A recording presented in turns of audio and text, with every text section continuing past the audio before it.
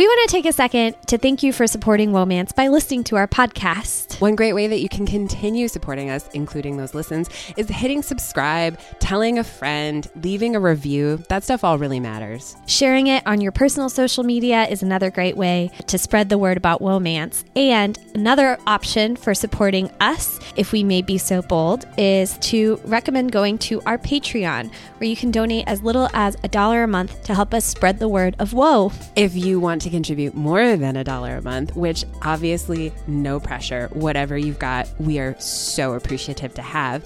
But we have awesome gifts for you. If you want a hand-addressed letter from Morgan and Isabeau, maybe with some special whoa stickers, other merch, just visit our Patreon. We are Womance on Patreon, or is it patreon.com/Womance? We would be very proud to call you one of our patrons.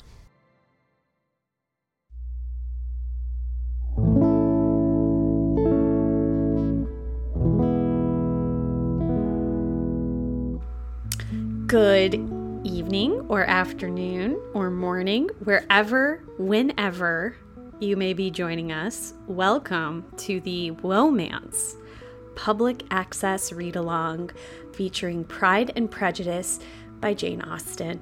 My name is Morgan. I read the odd number chapters.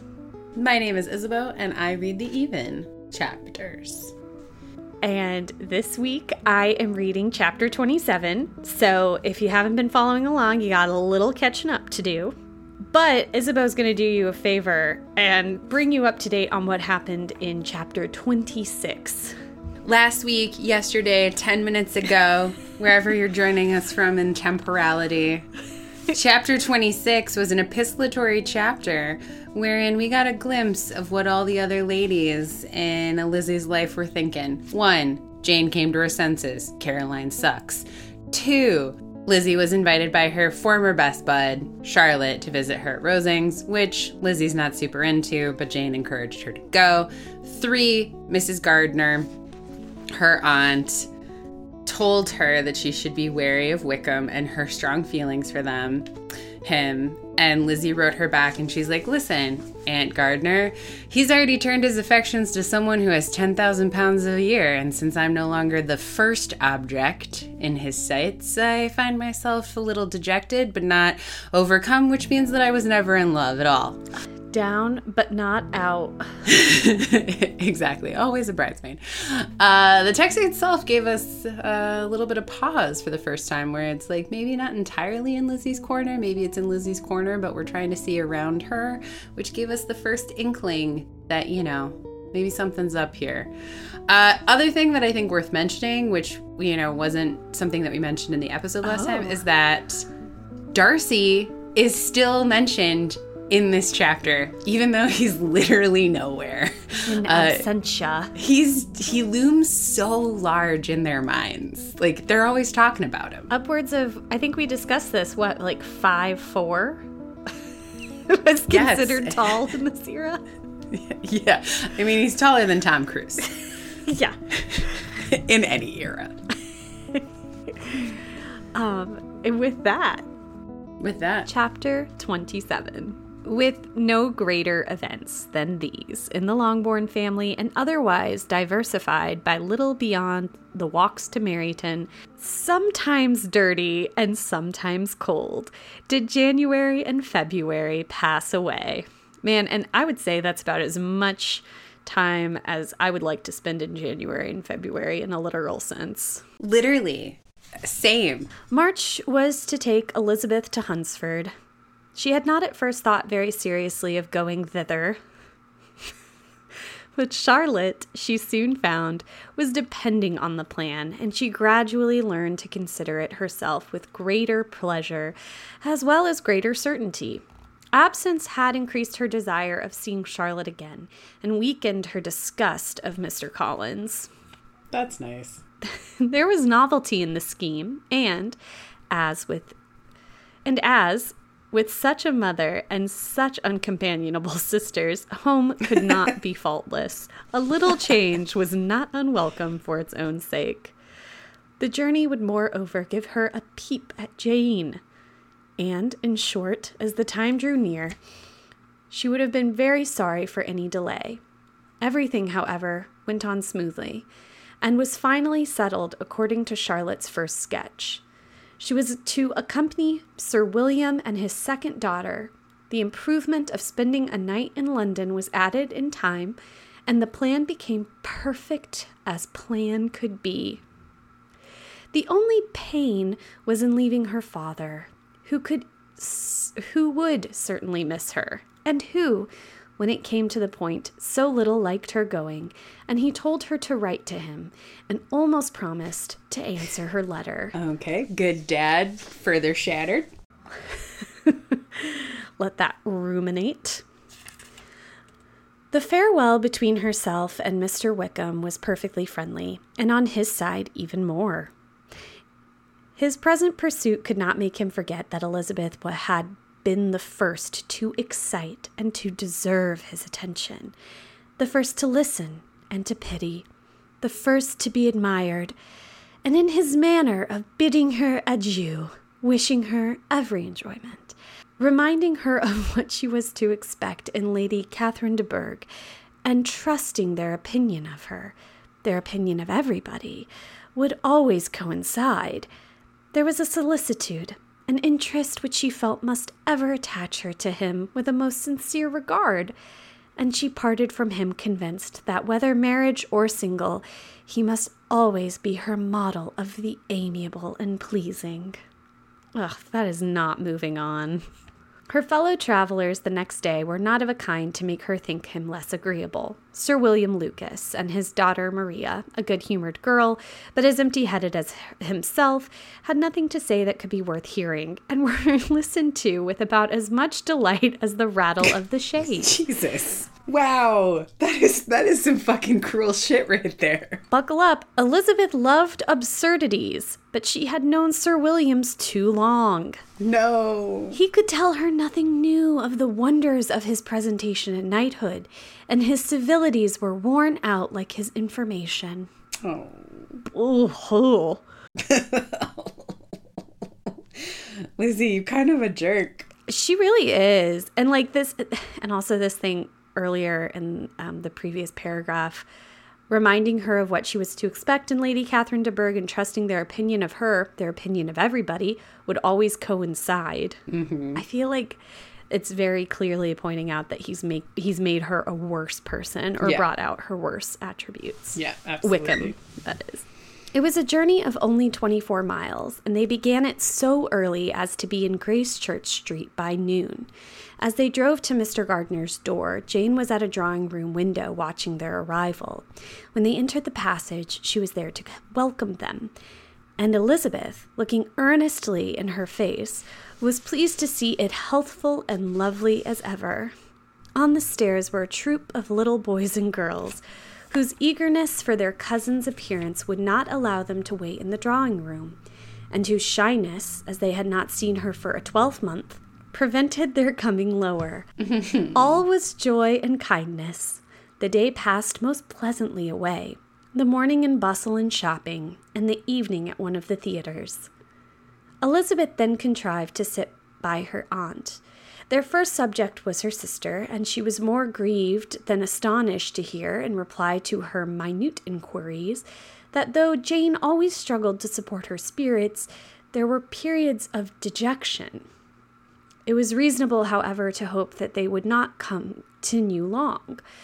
Mrs. Gardner gave her the particulars of Miss Bingley's visit in Gracechurch Street, and repeated conversations occurring at different times between Jane and herself, which proved that the former had, from her heart, given up the acquaintance.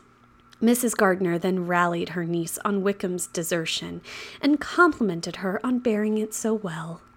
"But, my dear Elizabeth," she added, what sort of girl is Miss King? I should be sorry to think our friend mercenary." "Pray, my dear aunt, what is the difference in matrimonial affairs between the mercenary and the prudent motive? Where does discretion end and avarice begin? Last Christmas you were afraid of his marrying me because it would be imprudent, and now, because he is trying to get a girl with only £10,000, you want to find out that he is mercenary. If you will only tell me what sort of girl Miss King is, I shall know what to think. She is a very good kind of girl, I believe. I know no harm of her. But he paid her not the smallest attention till her grandfather's death made her mistress of this fortune. No, why would he? If it was not allowable for him to gain my affections because I had no money, what occasion could there be for making love to a girl whom he did not care about and who was equally poor? But there seems indelicacy in directing his attentions towards her so soon after this event. A man in distressed circumstances has not time for all those elegant decorums which other people may observe. If she does not object to it, why should we? Her not objecting does not justify him. It only shows her being deficient in something herself, sense or feeling. Well, cried Elizabeth, have it as you choose. He shall be mercenary, and she shall be foolish. No, Lizzie, that is what I do not choose. I should be sorry, you know, to think ill of a young man who has lived so long in Derbyshire. Her real allegiances come clean. Not in Derbyshire. Derbyshire? Oh, if that is all, I have a very poor opinion of young men who live in Derbyshire, and their intimate friends who live in Hertfordshire are not much better. I am sick of them all. Thank heaven. I am going tomorrow where I shall find a man who has not one agreeable quality, who has neither manner nor sense to recommend him. Stupid men are the only ones worth knowing after all. Take care, Lizzie. That speech savors strongly of disappointment. Miss Gardner speaking truth to power. Ooh. She is. Before they were separated by the conclusion of the play, she had the unexpected happiness of an invitation to accompany her uncle and aunt in a tour of pleasure which they proposed taking in the summer. We have not quite determined how far it shall carry us, said Mrs. Gardner, but perhaps to the lakes. No scheme could have been more agreeable to Elizabeth, and her acceptance of the invitation was most ready and grateful. My dear aunt, she rapturously cried, what delight, what felicity! You give me fresh life and vigor. Adieu to disappointment and spleen. What are men to rocks and mountains? Oh, what hours of transport we shall spend. And when we do return, it shall not be like other travelers without being able to give one accurate idea of anything. We will know where we have gone. We will recollect what we have seen. Lakes, mountains, and rivers shall not be jumbled together in our imaginations, nor when we attempt to describe any particular scene will we begin quarreling about its relative situation. Let our first effusions be less insupportable than those of the generality of travelers. All right. Specifics or nothing. Yeah. Picks or it didn't happen. Yeah. It feels like, you know, I think last episode I might have spoken too soon when I said there aren't real examples here of Jane Austen speaking through Lizzie. That was such a specific and like niche complaint, only tangentially related to what's happening in the story, that I feel like that was Jane Austen had to get something off her chest there. Yeah, and how interesting that it is about like, because what we know historically of Jane Austen is that she didn't travel very far. And so what would have been reported to her would have been what she saw of the world around her. Like, she didn't really travel much outside the dunas and triangles of London and South England. So yeah, this idea that like, well, if you're going to tell me where you've been, I want it to be specific. Don't jumble the rivers together. This river is different from this one. It smacks so deeply of like the youngest Dashwood sister in Sense and Sensibility, who's like in love with all the maps. It really seems to me that like this is a moment where we can see the author and she wanted to travel but never could. God, now my heart is broken. Yeah, I mean, Jane Austen died at 41. Like, she didn't live super long. No, and she didn't, yeah, and you're right. She didn't travel very far. Also, England isn't very big. They make such a big deal out of, like, how far the distances are and like Derbyshire to Hertfordshire. And I'm like, it only takes 5 hours by train from London to Edinburgh. And those are 2 different countries. Is that true? It's only 5 hours by train? 5 hours by train, my dude. It took me 6 hours to get from my hometown to my university in the same state.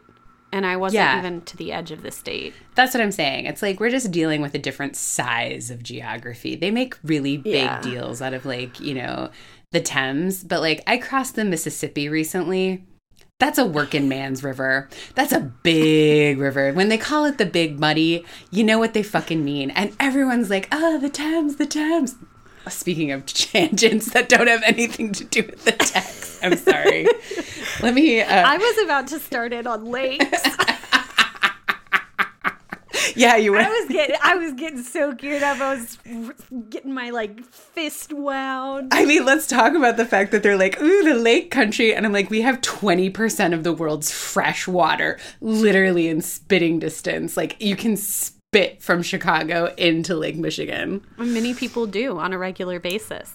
On the reg. I do feel like this book is kind of, I don't know, sometimes just to speak my truth, sometimes I worry that my interpretations are very much, and I shouldn't say worry, I know my interpretations are very much beholden to like my current moods and what's going on in my life right now. I mean, I try to be pretty clear-eyed about stuff, but I feel like I have this feeling with Lizzie, like things are falling apart. Mm-hmm. And she's kind of scrambling, and it's making her a less great version of herself. Like, I don't think this is the Lizzie we meet at the ball, right? For the first time. No, and what's interesting about this is it's like this book has not only stripped essential pieces from Lizzie, like Jane's not at home, which means she's with her lesser sisters. Her mom's still mad at her for refusing Mr. Collins. Wickham isn't interested in her anymore. And then it's also January and February, which are like the bleakest months. Yeah. And I think the fact that this book really takes in that mood and understands part of Lizzie's snap and vigor is really related to how she interacts and who she interacts with. And like Charlotte's gone and Jane is gone and Wickham's gone. And suddenly like Lizzie's world gets smaller and worse, and she gets smaller and worse as a consequence. Yeah. I think that elucidates what our discussion was of chapter 26 even. We've gained some clarity. Mm-hmm. Yeah, I think so too. Anything else you'd like to say? England ain't got shit on the water bodies of North America. America, 100 years is a long time and 100 miles is a short distance or something. Yeah, that's right. That's what it is. All right. With that, for sure, loosen your prejudices. But maybe not your prides about bodies of water. Keep your Great Lakes pride. And your big muddy pride is what I'm saying. Like the Mississippi is a mighty river and the Thames can suck it. Mwah. Holy guacamole, everyone! Thanks for listening to another episode of Womance. Womance is hosted, produced, and edited by my friend Morgan. And by my friend Isabel. Our logo artwork is by another friend, Mary Reichman. You can find her on Instagram at m.reichman, spelled REISCHMANN. Original music by Nick Gravlin. And our webmistress is Jane Bonsack. They're the best. You're also the best. We so appreciate your support by listening. Please consider taking this to the next level by following, rating, and reviewing. We read every single review. Or even check us out on Patreon. If you'd like more woe in your life, you can connect with us on Instagram at Womance and on Twitter where we are at @mance_woe. Or you can find more episodes and content at womancepodcast.com. If you have an idea or just want to reach out, please email womancemail@gmail.com. We'd love to hear from you. Womance is a part of the Frolic Podcast Network. Find more podcasts to add to your romance collection at frolic.media/podcasts. Until next time.